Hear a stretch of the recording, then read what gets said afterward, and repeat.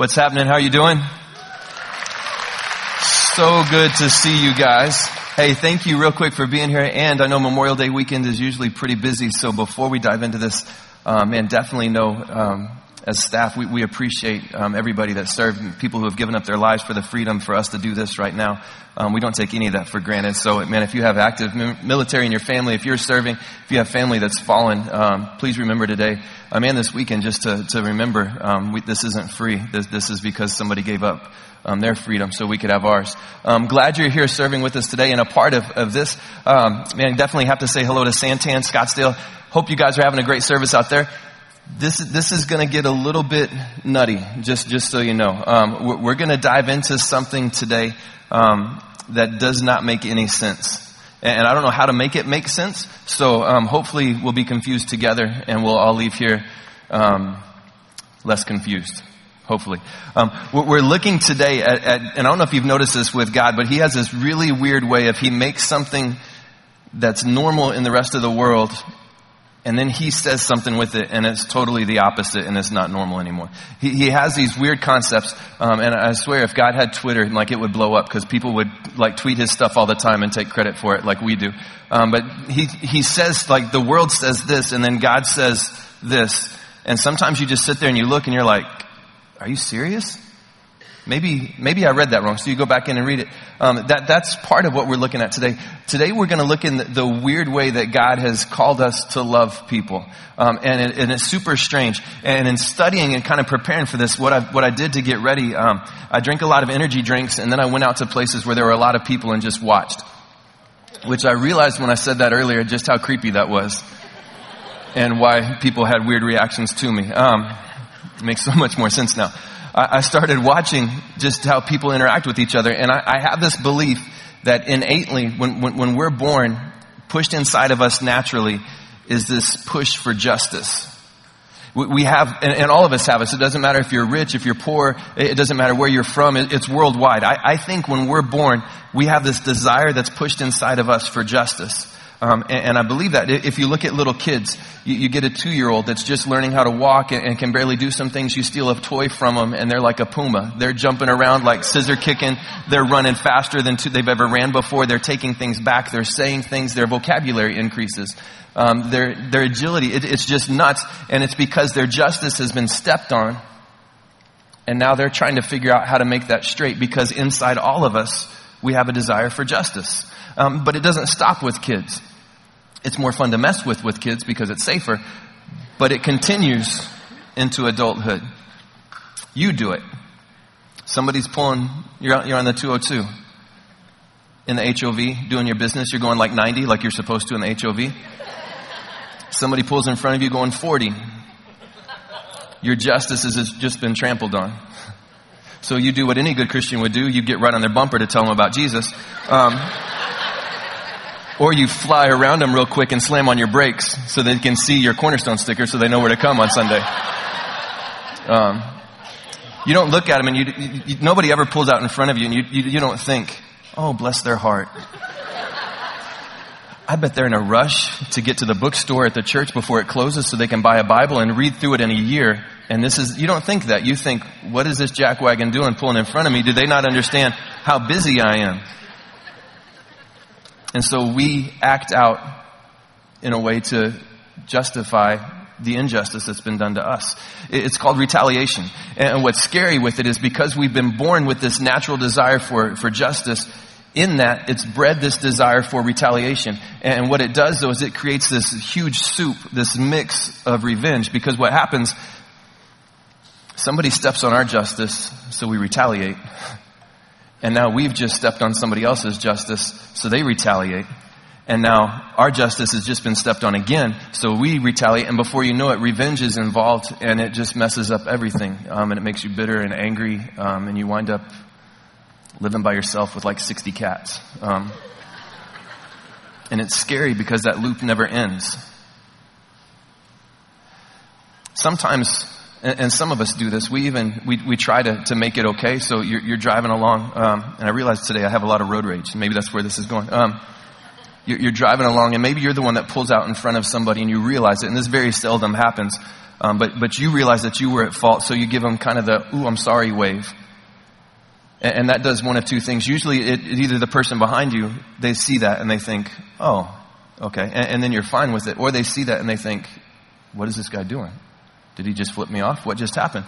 And it just increases, and now Mad Max is happening on the 202, and you're trying to figure out, how did this happen? And what it does in this cycle, it gets us to say things that we can't take back. It gets us to do things that we can't undo. It gets us to be a part of something that we never dreamed we'd be a part of, and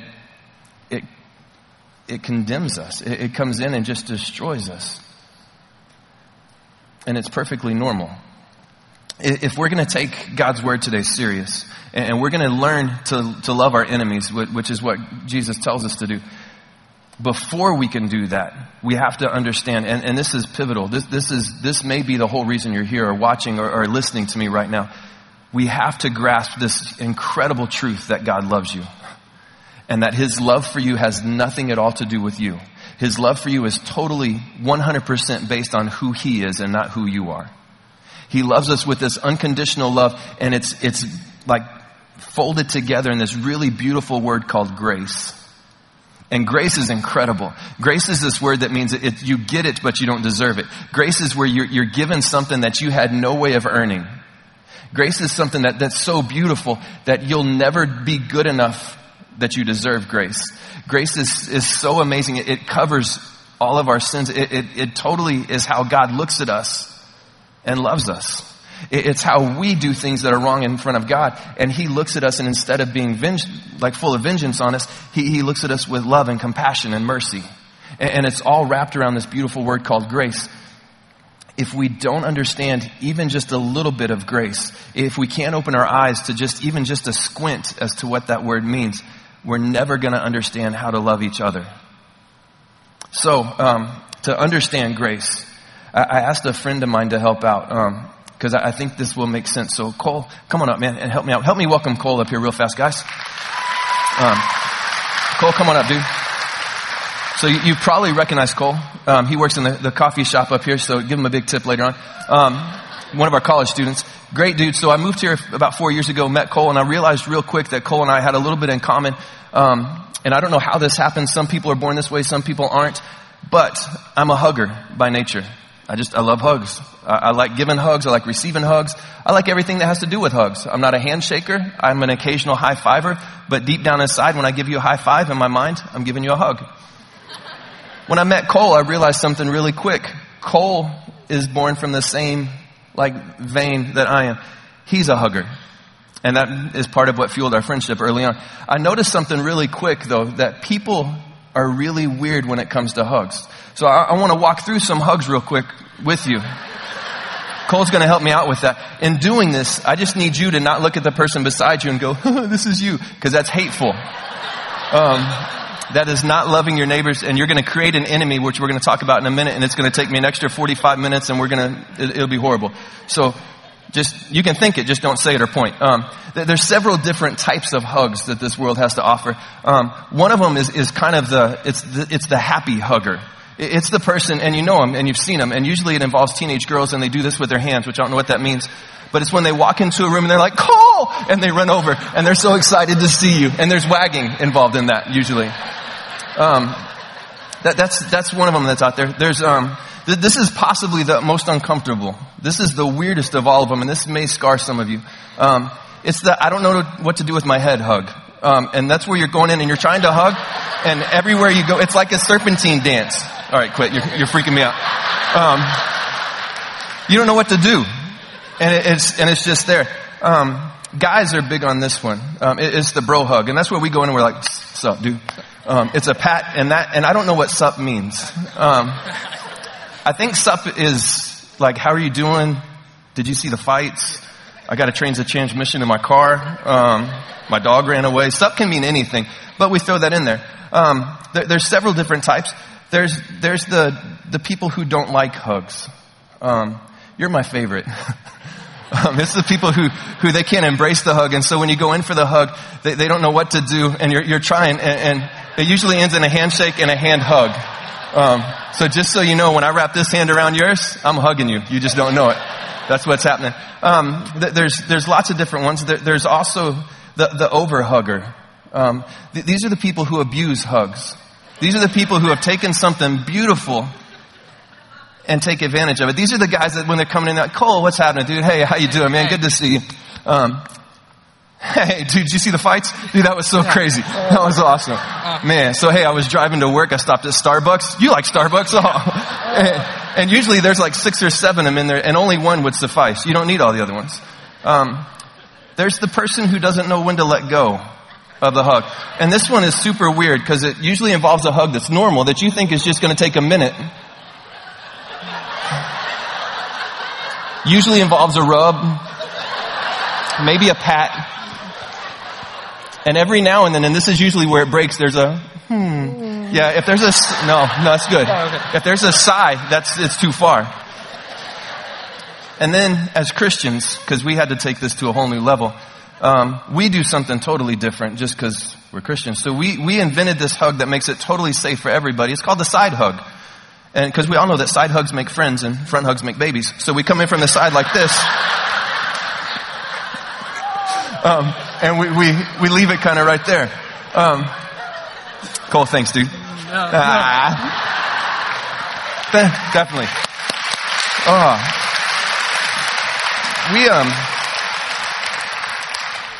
We have taken this beautiful gift called grace.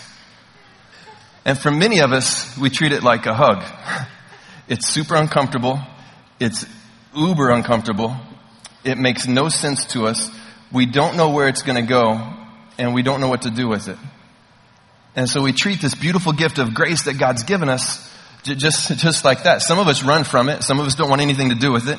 Some of us, because we see what God has done in our life and we remember how far we've gone, man, we run and we embrace grace with all that we have. Some of us fight it. And if we fight God's grace, we can never understand how to show His grace to others. And that's kind of where this starts. So, man, if you've got a Bible, go to Matthew 5. We probably should pray again just to help get some of those images out of your mind. Go to Matthew 5. We're going to be at the end of Matthew 5, starting in verse 43. We're going to look at something that Jesus said that totally, it's weird. It doesn't make sense. And I don't get it fully, but I want to. Matthew 5, starting in verse 43. Jesus starts with this. He says, if you've heard that it was said, love your neighbor and hate your enemy. And this makes sense. It doesn't matter who you are. You can believe in Jesus. You can not believe in Jesus. You can just have woken up and thought you were at a movie theater and accidentally walked in here. This verse makes sense to you. Love your neighbor and hate your enemy. Let me explain who those are. Your neighbors are people who think like you. Your neighbors are people who root for the same football team. It's easy to love them. They're people who have the same ideas or mindsets that you have. Your neighbors are the people that don't annoy you when they talk to you.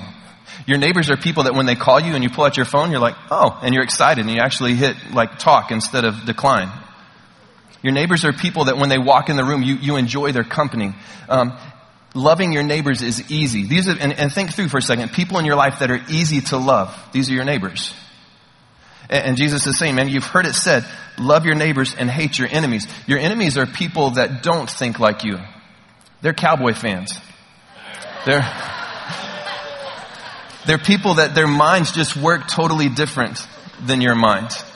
You go one direction, they go another. When they talk to you, they're like fingernails on a chalkboard. When they call, you look at your phone and you're like, oh, and you put it back in your pocket. The enemy, these are people who are hard to love because they're so different from you, it doesn't make sense. And everything that they do, you would do the direct opposite. And Jesus is saying, man, it's easy. And you've heard it said before, love your neighbor, love those that are like you, and hate your enemies.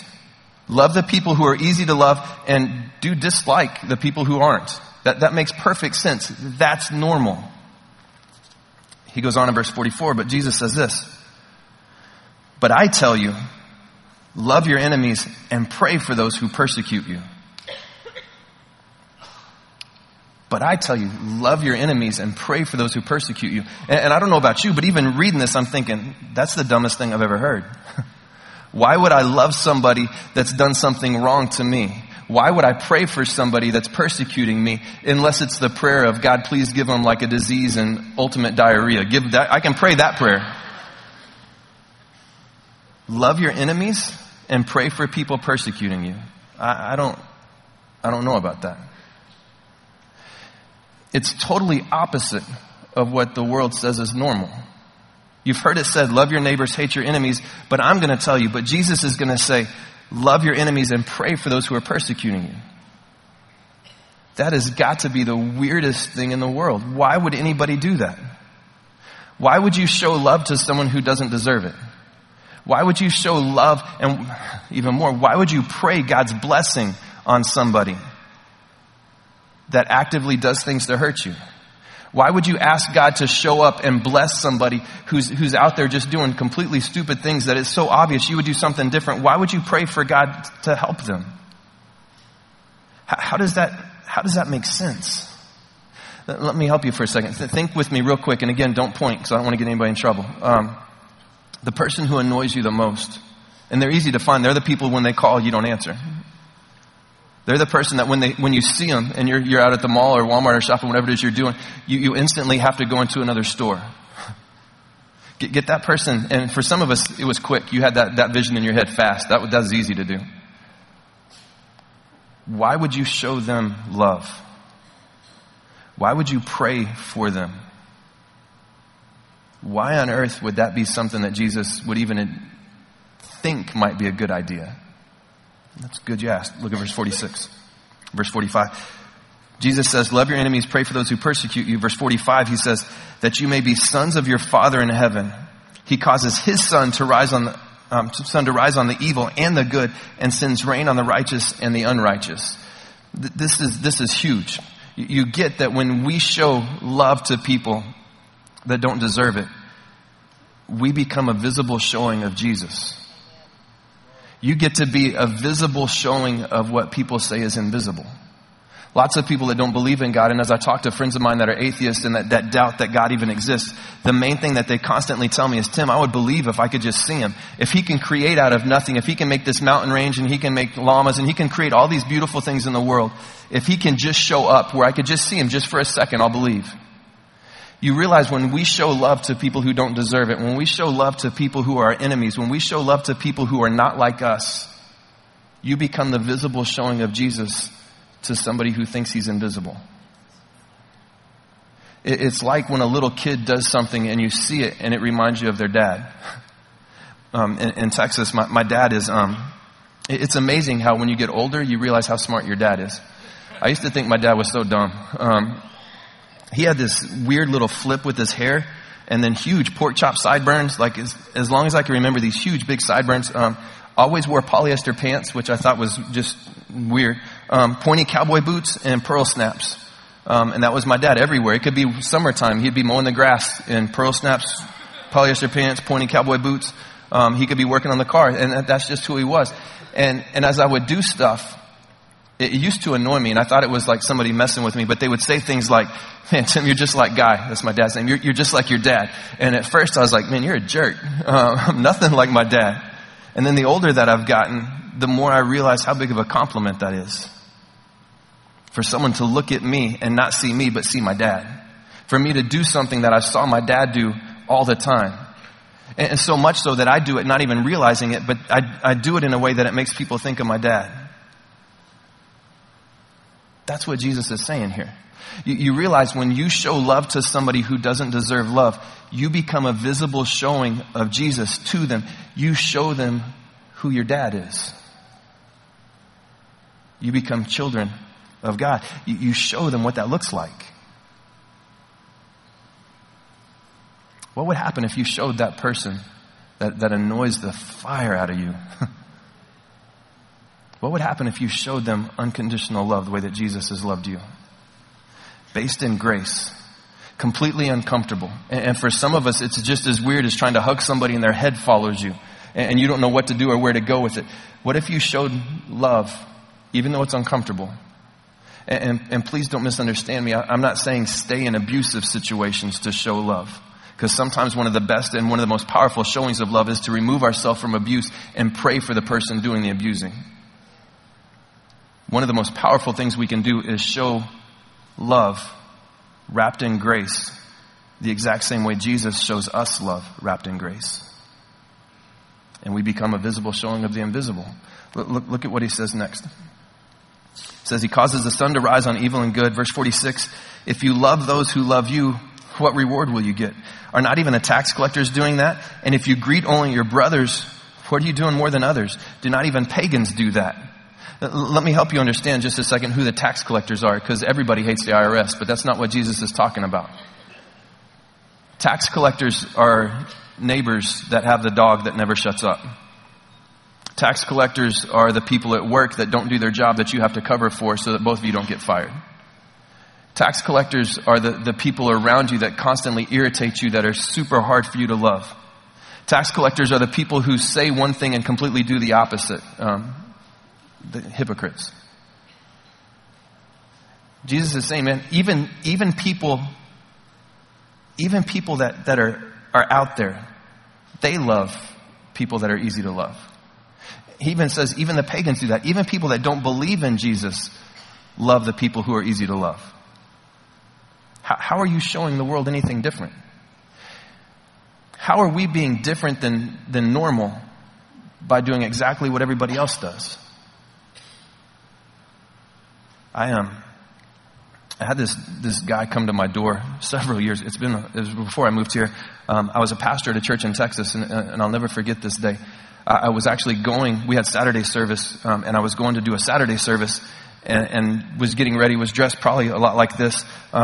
Dude knocks on my door. He was going house to house, telling people about God, which sounds like a great thing at first. Dude knocks on my door, and I remember opening it, and he looks at me and goes, do you know where you'd go today if you were to die? And I thought, that's weird. How are you doing? And I didn't even know his name yet, and I'm already going to die. So we start talking, but I've done this enough. I knew where he was going with it, and I knew what he was doing, and I could tell by how he was dressed. Anybody in a sweater vest and like pleated jeans and their hair that parts super tight to the side, and they're carrying a big satchel and have this Rubik cube thing that has a cross on it, I know just exactly what you're doing. And he was coming to tell me about Christ, and knowing this, I like to mess with him, just because I didn't have cable, so this is what I did for fun. So he's like, hey, do you know where you'd go if you were to die today? And I was like, no, tell me. He's like, well, you're going to hell. I thought, wow, I'm Tim.